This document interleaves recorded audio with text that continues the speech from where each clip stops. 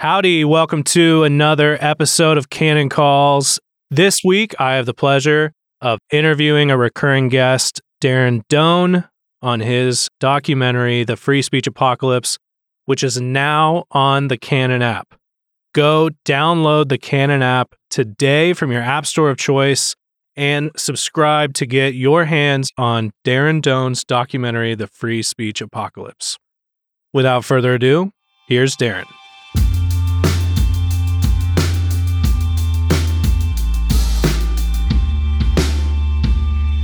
Thank you for this. I appreciate it. Of course. Thank you for coming in. Day of, too. That's huge. Although I kind of figured you'd be into it. Getting wild. Oh, yeah. You kidding me? I was like, yeah. I'm just glad we're actually doing this, man. Yeah. Darren, we're talking about The Free Speech Apocalypse that you directed, edited. It's now on the Canon app. So it's Tuesday now that this is coming out. I'm so excited about this, too, because this is, I mean, there's so many levels we could talk about why this is perfect timing and how all this ties together, right? My guess is, I think this, I told you, we're really optimistic, not only how it's going to do when we put up clips on YouTube and other things like that. I also think there's like a level of turnover, and maybe you've seen this, where that came out when I was a senior at Bethlehem College. I remember getting it, and I got the files shipped to me somehow, I believe, when you put it out first. Okay. Yes. I don't remember how but I remember, I think I downloaded the files. Okay.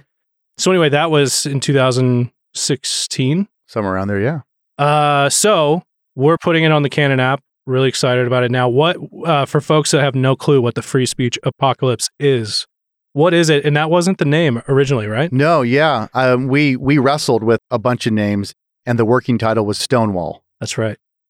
And I remember early trailers coming out on Vimeo. Yes, Stonewall. And it was just, I usually try to pick something that was more over my head. I mean, I sort of understood how people connected that from Stonewall Jackson to Stonewall in the sort of, the history of Stonewall nightclubs, or the Stonewall nightclub, and how people tied that into the rights of individuals and lifestyle and all of that. So but even that, and then there was Obama from Selma to Stonewall. Yep.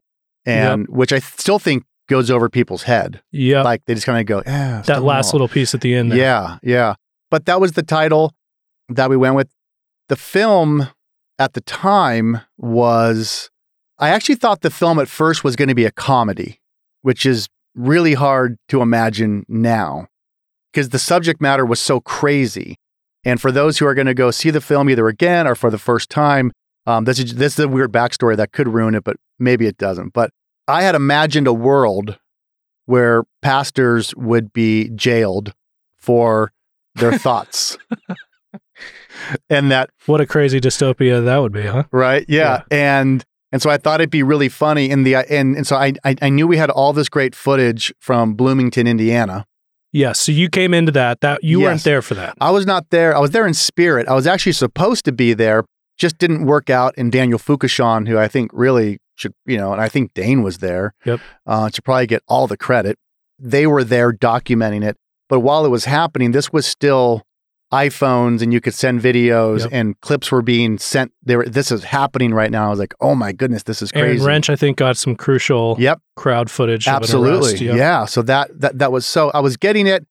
Always loved it. It's hard to understand back then because that was 2012. 2012, right? So, this idea of a pastor being somewhere and students yelling at them, at him and screaming and protesting, what is so normal now. Well, in a weird way, it's died right now. Yes. In 2021, it doesn't exist anymore, but 2018, 19, 20 with Milo and, Shapiro and Coulter and, this was happening. If you had a different opinion or view of the world on a college campus, it got violent. It got crazy. So, but this was still 6 years way before any of that. Yep. And so Doug went to a campus, Bloomington, Indiana, right, to do these lectures called Sexual by Design. Right. You can find the full lectures in and of themselves are on the Canon YouTube. Yeah. And I was telling you before we started, the Q&A to those about a month ago had about 16,000 views. The Q&A, Doug's doing a lot of discussion. Obviously, we're going back and forth. And it's kind of ripe for YouTube, the content in and of itself. There's tension. For now. Well, now it's closing in on like 200,000 views just in the last month. It blew up. But I can't imagine it's going to stay. Probably not. Yeah, I mean, so go watch it while you can. Yeah, exactly. You know, I mean, so this like wild campus thing that happened in 2012, you got all of the footage too. Yeah. Well, and it was years later. You know, it had been living online. Right. And I remember something kind of clicked for me because I'd always been very fascinated with kind of going into the details and kind of sort of in between the margins of a lot of things that Doug Wilson has been saying for a long time that doesn't really get focused on. There's so many little things that are actually the main things that never get really kind of explained or understood with sort of the controversy, quote unquote, around Doug Wilson. And so I was always, you know, a lot of Doug's stuff was for me very intriguing because he was always sort of talking about like what happens when like states' rights and like what's the issue with states' rights, you know, and why was that a good idea and why not having it now the way it was? Why is that a bad idea?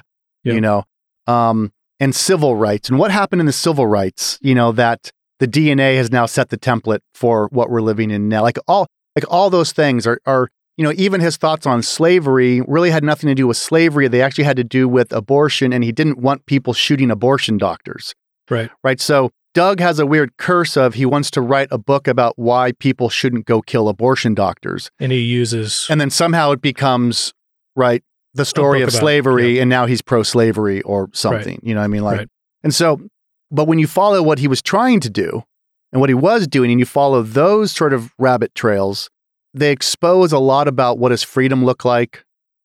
If you can ban people from saying stupid things, then you'll be able to ban them from doing righteous things, you know? And so I was always intrigued with all of that. And by the time, there's sort of two things that I remember making me want to kind of tell the story. One was I was talking with Kirk Cameron, and Kirk was talking to James White. Okay. And you have to understand friends of the program. But 4 or 5 years ago, I don't know if we'd say James White and Doug Wilson were buddies. No. Okay. They weren't. Right. And I always liked James White, although he's a weird dude, but he's just quirky. Very quirky. You know, and he had made a comment to Kirk that Kirk then relayed to me. Because I was saying something like, what if we took 3 people on the road to make a movie to go debate? Like, let's get Doug Wilson, James White, even though that, I wonder if they'd do that together, maybe someone else, right? And we'd go debate Bill Maher, whoever, right? And so Kirk had reached out to James White and said, would you ever do something with Douglas Wilson? And James White said something to the effect of, did you see his Q&A at Bloomington? And Kirk said, yeah, I actually have seen it. He goes, and James White said, I don't know anyone that could do that. Because I couldn't do that. He goes, I don't know how someone like Doug could do that or did that. I was like, that's interesting. Because I really like James White. Yep. Who's a master.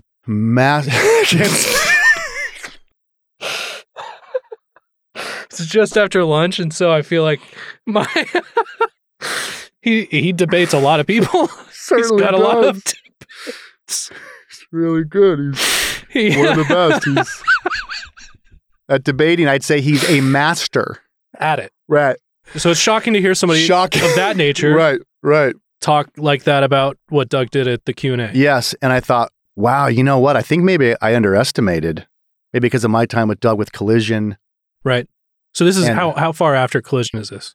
It's a while. Yeah. It's a while. So it's a while. I mean, it's got to be 6 years or something. So I was like, well, that's interesting. And then right around that time, the Confederate flag issue. Yep. Like we forget about that. Yeah, now. I forgot all about that. Like the Confederate flag issue, right? And they started taking down the Confederate flag, and pre-monuments-ish. Yeah, exactly. Right. Yeah. And it was like, okay, there's something happening. And then it kind of went back to Doug saying that the Civil War was a really bad idea. And that really shook me because even as a Christian, I thought we still all agreed that Martin Luther King Jr. was amazing. The civil rights movement was the greatest thing that ever happened.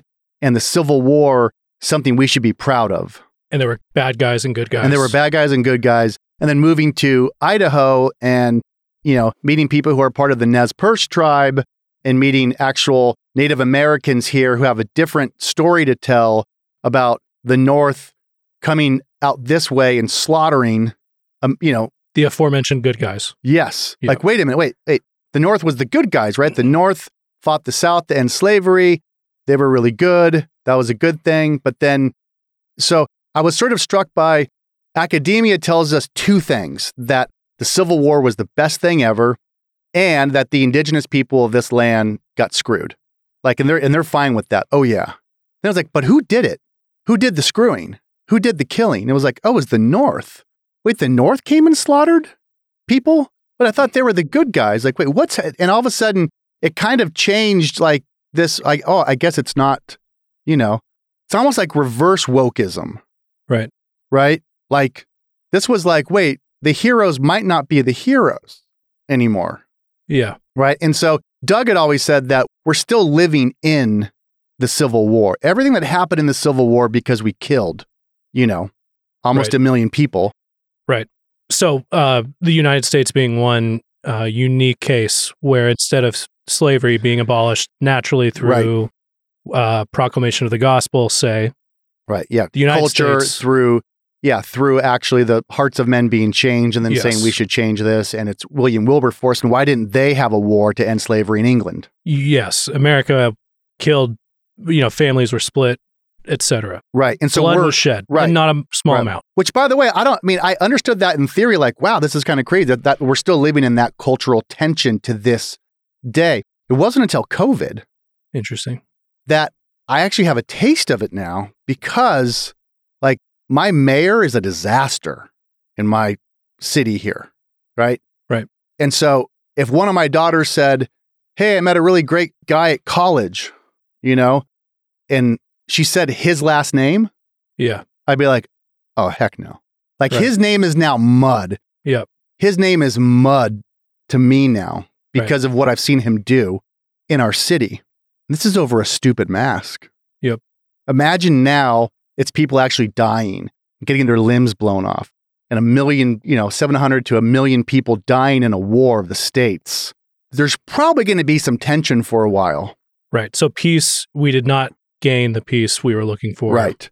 More or less possibly agitated it worse, or at least in such a way that it could still be around in 2021. Right. And so Doug was saying he was always been saying, but around 2014, 15, 16, he was saying this whole thing with the Confederate flag, like, and by the way, how much more obvious does the issue have to be? We're talking about the Confederate flag, right? So the Civil War is still an issue. It's just rolled into the DNA in a different way. Yep.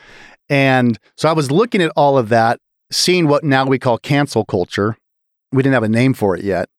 And thinking like, man, I wonder if I took that Q&A and his talk from Bloomington and actually formed a narrative around it to what happened, where we were at that time, and where I think we are going, and just tried to address kind of everything, Right. So the main ingredients, as I see it, in the free speech apocalypse are those videos, the Bloomington lectures, which the Q&A is great, but also, I think what's more impressive is Doug trying to lecture. Yes. Throughout. Yes. He's trying to string an argument together. Right. The Q&A, at least, like, they ask a question, he answers it. They may not like it, but there's a tete-a-tete. Yeah. So anyway, there's those videos, and then you have the Civil War discussion, right, which involves states' rights, federal rights, etc. Right. And then help me remember the bakery sweet cakes. Yeah, exactly. Yeah. I'm actually blanking on the name. Maybe it was. Yeah. I want to say it was that, but also when you say it, you're like, that sounds. Yeah, because I thought that was your nickname to me whenever you saw me walking down the streets of Moscow. So I confused the two, but I forget. I mean, all that was going on. Right. The idea of, can you say, I'm not going to put something on a cake, right. And, And you knew these particular two, or you reached out to them? I just reached out to them. Okay. Yeah. I reached out to them at the time. We were also running into, we had access to talk to, Ben Carson and Ted Cruz. That's right. And turns out Ben Carson had seen Saving Christmas and was like, yeah, I'd love to be in something that you're doing, Crazy. And so there was that. And yeah, like I said, Ted Cruz, like all the stuff was kind of available. I'm like, what if we just talked about this story and the Supreme Court and what happened? I mean, in a lot of ways, it's probably too much to put into one movie. Did you feel that as you were piecing it together? I didn't when I was piecing it together, but I'm very ADD, nonlinear on theology and something. I mean, I can just, I like that stuff. Yep. You know, it's a lot to take in for a movie. Okay. But I think if you take it in pieces and then watch it again, it ended up doing, I think, some really amazing things that I don't think God was intentionally trying to do. I think the free speech apocalypse ends up now, it's the playbook. It shows you the plays they're running, how the left and sort of liberal, woke, cancel culture now is the plays they're running. It helps tie in from a sexuality standpoint. Who are the fathers? You know, Kinsey. Yes, Alfred Kinsey. I forgot about that. Learning about Kinsey and the foundation that he built that we're living in to this day in Bloomington, Indiana. In Bloomington, in Indiana, understanding that all the way to, you know, cancel culture, how people react, but then how should we respond? How should we know how to respond? What does it look like to respond in the face of all this stuff? The fact that all these protesters gave us access back then to document what they were doing, how they wanted to do it. There's no way they would do that today. Only possible in 2012, right? Yeah, so you get to see their playbook opened, and then you get to see our playbook and what I think are the plays we need to be running against all these things. Right. Yeah, there are some shocking moments, even as the access was given to talk to some of the protesters before, as they're like make-upping on bruises. Right. Yeah. Because words hurt. Yes. And they needed to like illustrate that visually. And so they just dabbed bruises on their faces. Well, and the fact, I mean, when I think of the film now, I'm like, wow, because then we also have, you know, Dr. Ben Merkel. That's right. Right. Is he a doctor? Yes. Yeah. Dr. Ben. Of some note. Yeah, I'm sure he's, you know, he's been to the doctor. Yeah. He knows one. Oxford, yes. You know, you may have heard of it. Yeah, but talking about NSA and education. Yep. Right. And so the fact that you see, you know, Ben Merkel talking about the problem, analyzing who they are in relationship to sort of secular, you know, the college institution and educational system versus what kind of people you need to be creating. And now here we are, 2021, and NSA is the only Christian college with a backbone. Yes. And as I mentioned, you did a quick video before coming in.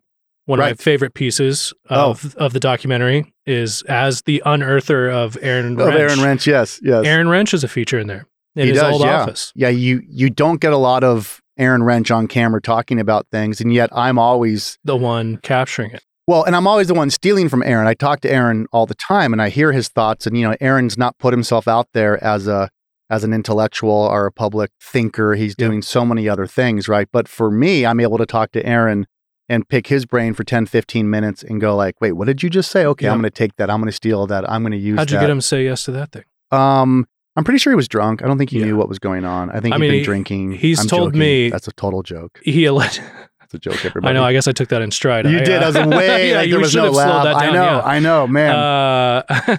You know, honestly, that doesn't sound like Aaron at all. Honestly, I'll be honest with you, I just showed up. Did you really?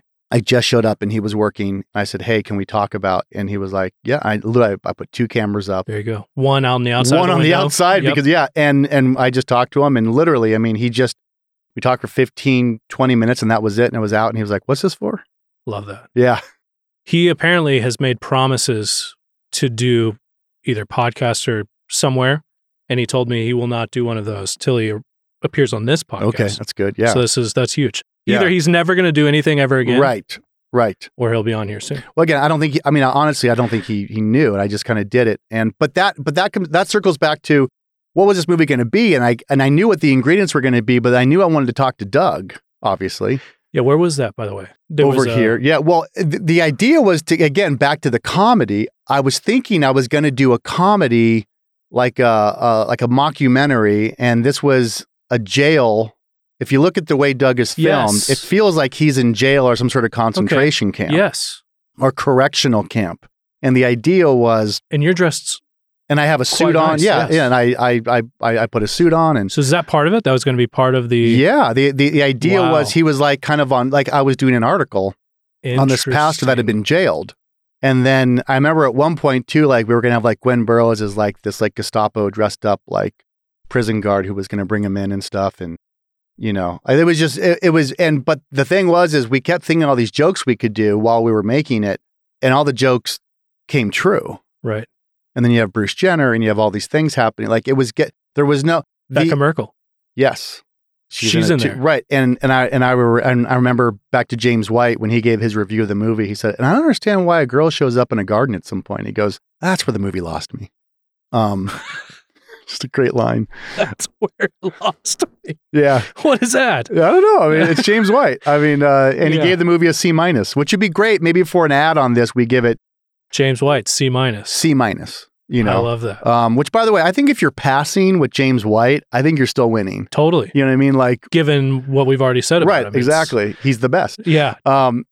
So it was, yeah, I wanted to just put everything in this movie that I thought really mattered in regards to how to think about this. A lot of times when people make movies, they really do think about a single narrative, stay focused, stay on point, stay on message. And to me, this is not the kind of thing. Well, one, I don't think the world's that tidy. Cookie cutter. Yeah, I just don't think you can do that. And I don't think people are as stupid as people want to make them out to in regards to actually having to cater to audiences and keeping it simple. To me, you can't talk about one thing without talking about everything. Right. Right. And so a subject like this, which is about sexuality, it's about culture, coercion, politics, coercion. 1984, right? We have a lot of 1984 in the movie. I just forgot about that, Totally. You know, all those things and doublespeak and, you know, all of that, like not seeing COVID coming, but now with COVID, all these things that are even more, I think now watching Free Speech Apocalypse in the midst of COVID, pandemic, where we're at in masks. And I think Free Speech Apocalypse is actually even more powerful now than it was then. And about a year and a half ago, I tried to rewatch it. How'd that go?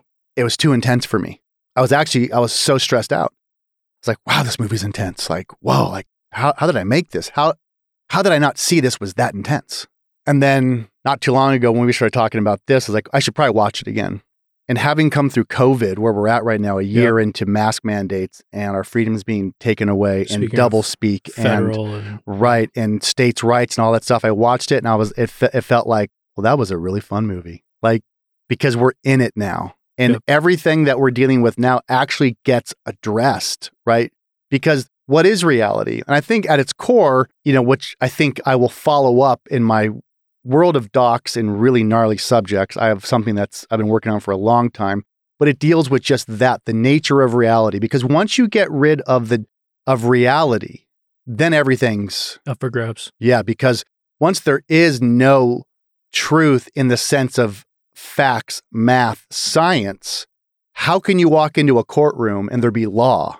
Right? So once you destroy the nature of reality, which is what we're living in right now, right?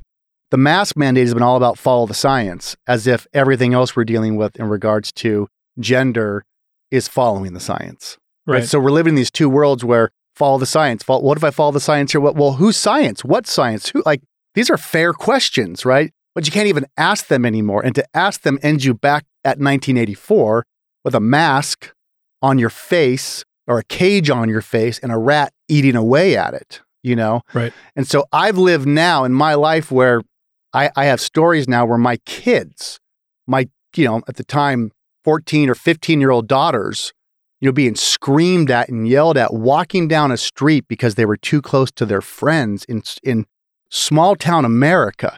People jumping out of their, say, get away from each other. You're going to kill everybody. Like, that's real now. My kids know what it's like to get yelled at now, right? To be screamed at for not conforming to what people say is the truth about science or the truth of reality that they are defining. So Free Speech Apocalypse, I think, will help identify those things. And more than anything, what I try to do with my films, at least with my documentaries, is I want you to be looking at people and say, I know what a backbone looks like. Okay. Because I don't think people are as weak as maybe we say they are when we get super critical as far as who's joining the fight and who's not. If you don't have leaders to look at, if you don't have heroes to actually look at and say, how do you act? How do you interact? What do you do? How do you communicate that? How do you hold yourself up? How do you stand in front of 500 people screaming at you? If you've never seen it, I don't know why we would think people would know how to do it. It's really good. That's really good. And I think I've used Doug before to talk about someone who could stand there without a level of maliciousness or anxiety. There was him. He was not on edge. He never got an attitude. He never sort of reacted. No, he's got a weird superpower. Yeah, he's, and it's not this evil thing that the online critics, that he's somehow so evil. He's I've heard of them. Calm. Yeah. I remember I asked him, I said, Doug, how do you, I said, doesn't it freak you out? Doesn't it hurt you at all to have people say those things or yell at you? And come on, dude, just man to man here. Like, yeah, it's got to hurt a little bit, right? And he was like, no. I was like, what do you mean? What do you mean no? He goes, they don't know me. I don't know them. If a person calls you a racist from across the street, why would you care? Right. So now if you called me a racist from across the street, I'd be concerned. Not Sweet Cakes. If I was like, hey, sweet. Yeah, exactly.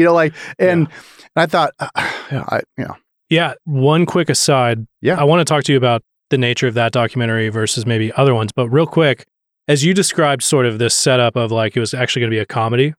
I'm wondering how close this was to the genesis of Ride Sally Ride. Because if folks don't know, right, you played a role in this origin story of Ride Sally Ride. Yeah, which I thought was really cool, but I think it's going to really come back to bite me now. Like, this is this is getting really exciting, Did this come back? I mean, were these back to back? Because it almost sounds in the neighborhood. It wasn't back to back, but I was definitely thinking as I was contemplating the nature of content, communicating things, looking at Doug's blog, knowing that cancel culture was going to come and there's going to be a lot of deplatforming coming, and which now is the Canon app, which is so great to be talking about all this. I kept thinking, you know what? Doug should really turn his blog into a place for content, right? And so what if we did a 7-part miniseries short film that we could launch on his website? I was like, that would be really cool. Like, we could really shake things up. Yep. Which tells you the difference of thinking 2 years ago or 3 years ago to now, right? Because there was the idea of having your own app and your own content. Really, we were thinking about it, but no one was really there yet. Not in motion. Right. And so I had this idea, which, I'm happy to take credit for it because it was my idea. But for whatever was going on, it just seemed like every day on Drudge Report, when I still read Drudge Report, every other article was about a sex bot. Right. Like, it just... It just seemed like for a year, every other article, like within, it's like Putin, something, sex bots, now something new, and I come like, what is, like, this is really all the rage. Yes, really all the rage, Yeah. And Drudge is on it at least. Right. And, I went down the rabbit hole, and because you would see the article and you'd click and I would read and I'd be like, wow, this is really happening. Right. Like, this is really happening. And I just thought immediately, like, well, of course, people are going to start marrying robots. Yeah.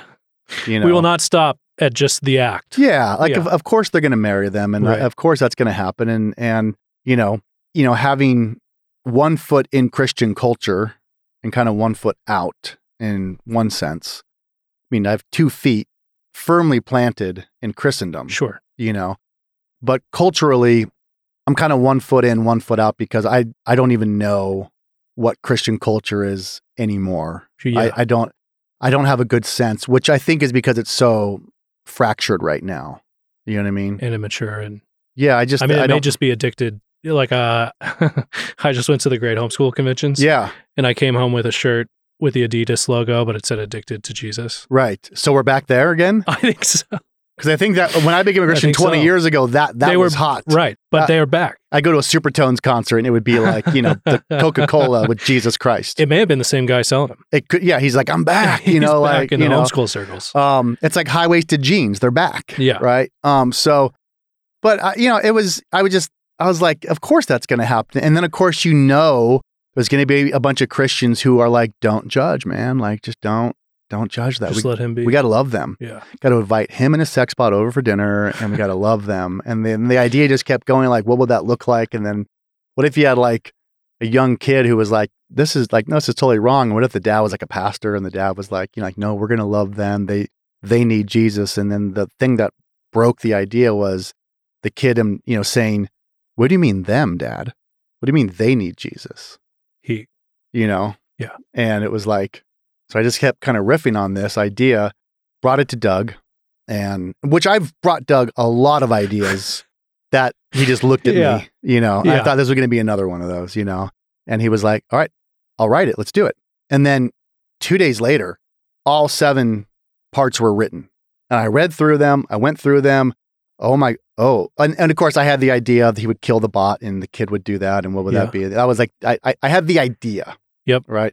And then Doug wrote the whole thing out as a 7-part series. Yeah. That you would film.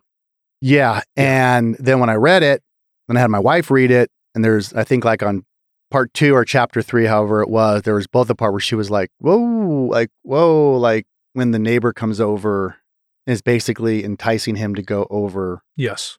And we both read that like, whoa, that got, whoa. And then I started thinking, I don't think I could put anybody through this from a directing standpoint with actors. Yep. My own conscience. Yeah. Was like, well, I'd have to play the guy then, because I don't know if I even want to put someone in that role. Right. And that's for me. I just, I honestly was like, I don't think I want to put any human being through actually having to make this. At your directorial. Yeah. Yeah. I was like, I just, and kind of told Doug that, and so that kind of shelved the project. Okay.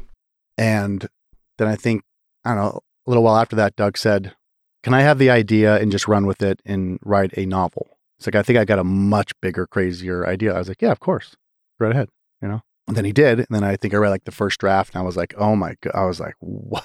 Like he was pushing it. He had put what Ride Sally Ride is now is what Doug does. I mean, but I think there's even more of a prophetic vision of what, I'm really good at ideas. I'm really good at telling events. I'm not a good storyteller. I'm good at documenting stories in real life, but I'm not good at telling stories, but I'm very good at telling events, which is not enough for a story. Yep. I had the idea of an event. Yeah. There was no story. Right. Right. Doug took it and just made it massive. Then I think I read something yesterday that now they're going to make a feature film out of Ride Sally Ride. Is that true? That's the rumor. I mean, I saw a picture with him and some guy. So I mean, is that a rumor? I mean, what do you know? Yeah, the guy was here a few weeks ago. I had him on the pod. Now, is it funded or is someone just attached? So the details I have no clue. Okay. I don't know anything about the details. Right. I think, but for those that do listen to Canon Calls, it was Joseph Granda. Right. He was on the podcast a little while ago.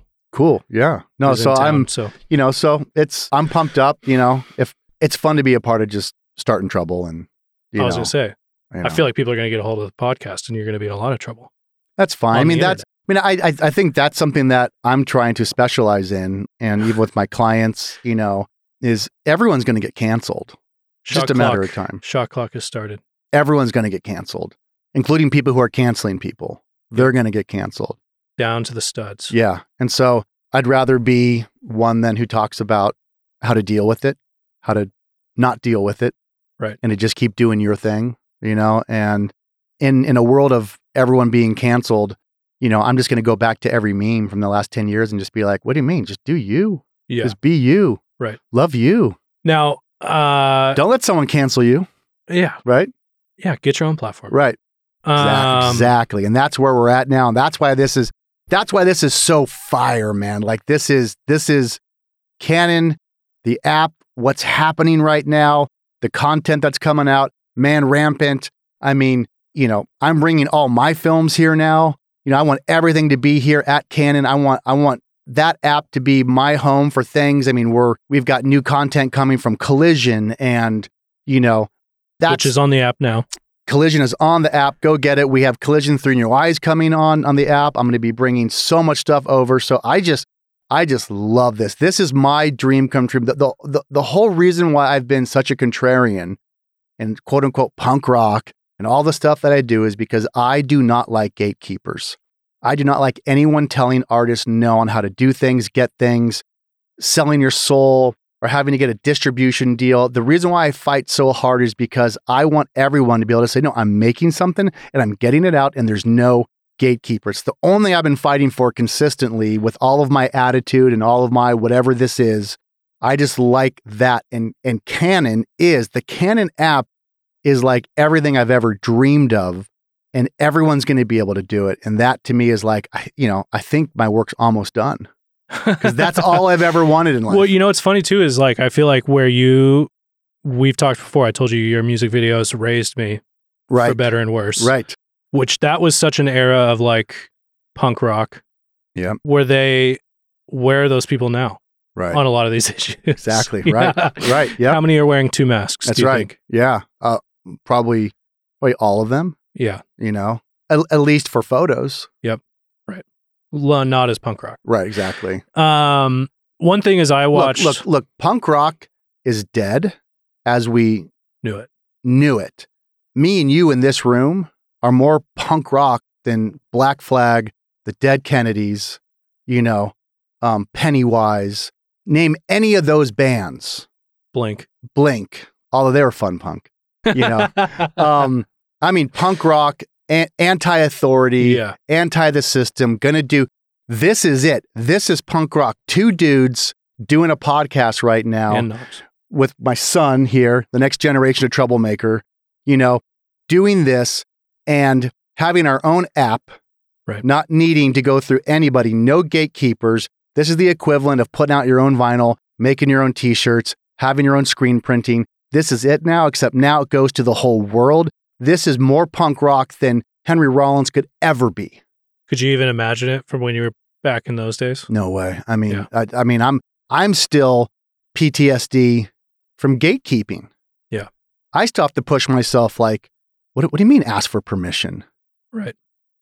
Yeah. I mean, I have a new project. I wonder if I should go talk to, what am I talking? Just go do it. Make it, put it out. Like I'm still so shell shocked from an industry of needing permission, needing to get knighted by somebody in the culture scene that says, you're cool, you're hip, you're punk rock. We'll give you the quote, like, oh, I wish we just go out and get some quotes for this new thing we're doing. Like on the trailer for the Free Speech Apocalypse. Yes. I just wrote my own quote. For Canon Press. Like, why are we fronting? Why are we calling our friends and having them give us the quote we know they're... I just write my own quote. I just wrote my own quote because I knew Canon would say that. Sure. Just wrote my own quote. Like, it's just... Yeah. Just get things done. It's quicker. It's not burdening you to have to go get a quote to write something. Hey, do you support this project? Yes, cool. I'm going to write a quote. So that Brian Cole can just send a quote. Right. Exactly. So one thing is I rewatched Free Speech. When I think of you, I usually think of like you chasing down events, moments, big explosion-ish type moments.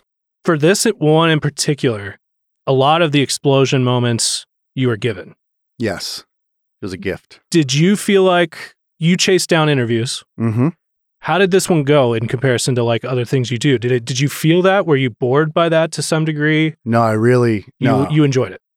I really enjoyed it. And I think I'm not saying it came off boring. I'm just saying, but you personally, as someone who does this. Yeah. Yeah. Did you wish like, oh, I wish I could be. No. Okay. No, I'm actually really I'm kind of a baby I'm always scared. Okay. I don't like being around fights. I don't like being around arguments. I don't like being around tension. Like I really don't. It's not some like, it's not the big tough guy saying, I'm actually really like, no, like I shake on confrontation. Yeah. I don't like it. But sometimes you have to be there. And sometimes you have to be kicked off the ski slope. Yeah. And that's right. But what actually scares me more is actually sitting down in front of somebody and pushing myself to try to be thoughtful, like what you're doing right now. Yeah. Like that's really scary to me, but I really enjoy that kind of fear. Okay. Like I really enjoy that kind of fear. And Free Speech Apocalypse really sealed for me. I loved asking people questions. I was like, I think I like this a lot. Because with Collision, it's not too different, but I feel like there's, I was always asking them. Yeah, you have a block of Christopher Hitchens walking with him, and you've got to be like on top of it. You're dealing with. But so that's naturally when I think of you doing things, that's how I imagine it, and that's how I imagine you enjoy doing it. Yes. Free Speech was a bit more. We've got lighting. We're set. We're sitting. Did you feel that at the time? I did, Okay. and it was thrilling. Because I got to sit with some people who I Cool. really wanted to talk to. Cool. I really wanted to ask Doug, like, do you really think Abraham Lincoln was a horrible president? Yeah. Like, I wanted to ask him that. I really wanted to ask him, like, do you think women being able to vote was a bad idea? Yeah. You know, what do you think about Martin Luther King Jr.? Right. Like, I wanted to ask him those questions. And have him sort of thread what you have, like you talked about earlier. You have like these ideas that are seemingly disparate. Yeah. That most people would not attempt. Right. And you're sitting with like who I think is one of the ultimate generalists. Yes. With Doug. Mm-hmm. And asking him to like thread the needle. Very fun. And push him. Yeah. Oh, right. A lot of people don't push Doug. Yeah. Like, I have no problem pushing Doug. So I think that chasing down that punk rock, that being in the pit or stage diving or being near the explosion you talk about, I have no problem pushing Doug. One, because I think it's good for him. Yeah. You know, and two, he gets better. The more you push him. I would watch him give a lecture at, I think it was Columbia in Collision. He gave a talk there on apologetics and existence of God. And it was like, that's right. And it was like, yes. it was like, oh, I remember that. I was like, oh, that's good. You know, Doug gets up. He's very polite, thoughtful, you know. Then afterwards, the Q&A starts and the kids get in his face and they start putting, and I was like, oh, and he just got so good and so good. And it goes from like a really nice, polite presentation to, you better be prepared to swallow that reductio. Right. And you're like, whoa, what did he just say? Yeah. Swallow that reductio? Right. Woo. I feel like Doug, unpushed, will sort of assume we're all good here. Mm-hmm. And I'm not going to go into nooks and crannies because I've stated this. I noticed that like in school. You know, like I wish there were classrooms where I was like, I know not everybody believes like. Right. Yes. So I do. And I remember you several times saying, you know, what was the moment in the doc where you said something like, with all due respect, who cares about Abraham Lincoln? Right. Like, why does this matter? Right. Yeah. Right. Yeah. I do remember that. Yeah. No, because that's the stuff I really wanted to go deep on that, because it really is a part of what we're dealing with even to this day, to where now in 2021, it wasn't even good enough if you freed the slaves. Right. It was. And so, and that connects now with this idea that there is a perfection, that woke culture, this new religion of perfection, right? That you have to get to, but you'll never get there because you'll never actually be forgiven. There is no forgiveness within woke culture. Right. You can't ever be good enough. And so now it goes more kind of Hindu Raja. It's the blind men and the elephant. And they're all, you know, the whole thing is they're all describing what an elephant is, but they're all blind, right? And they're all arguing, no, an elephant is curvy. You know, one's like, no, it's thin at the table, right? And they're all arguing because the, you know, Raja eventually comes out from the top of the tower and screams and says, stop it. You know, you're all right. You all just have a different part of the elephant. And it's supposed to be this mind-blowing picture that what we think is truth, we all just have a small part of the truth because we're blind, right? But who's the Raja? How do you get outside of the blindness? How do you get into the tower to look down at the blind people? Right. And that's what woke culture is doing. I almost feel like it's far more intolerant than that now. Right. Where I feel like that was a predominant thing. But like, I feel like the Raja comes out and is like, you guys don't see what I see. You're all wrong. There is no forgiveness. And it's something that I was on the Cultish podcast. It just kind of came out, which is that I don't think I've really ever understood my faith more than I do now at this time. Because when you take seriously the claims of racism, you take seriously the claims of privilege, all these crimes, they have no answer. And so even if I assume that they were right, and I don't, but if I assume they were right, the only answer would still be Jesus. The only answer would still be that the only kind of forgiveness is complete forgiveness. The only kind of forgiveness is a forgiveness that doesn't keep an account. This idea like, I will forgive, but I won't forget. Like, come on, like, you know, stop it. You know what I mean? It's like, no. You'd still be wrong, but you would just add bootlicking to your repertoire. Exactly. Right. And so there's not enough. You never get free. Right. And so I think ultimately that is what Free Speech Apocalypse is doing. A lot of the work that I try to do is address it, think about it, but the only answer is Jesus. That's where when I say I have 1 foot in Christian culture, 1 out, but I have 2 feet firmly rooted in Christendom. The only answer to everything is the Sunday school answer. It's Jesus. That's the only answer. Give me a problem. Yeah. Well, yeah. So I was going to say we can end with where you kind of end with the documentary. And I don't know if that was like coming from Doug or like where do you land all of these disparate elements that you've tried to sort of thread. And it's a quick discussion on postmillennialism. Yeah. Why was that the decision? Why was that the go-to? Well, one, because I think it's true. Right. But secondly, because it's the only answer that can make sense of outside of some weird pure martyrdom approach to things. How do we still live knowing that my son is going to inherit the world that I'm in today?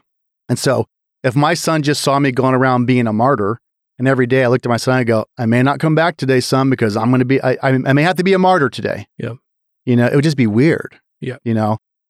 And that kind of weirdness I've only really seen. Weirdness is like you develop a sort of distance to everything around you, whether it's your family or surroundings.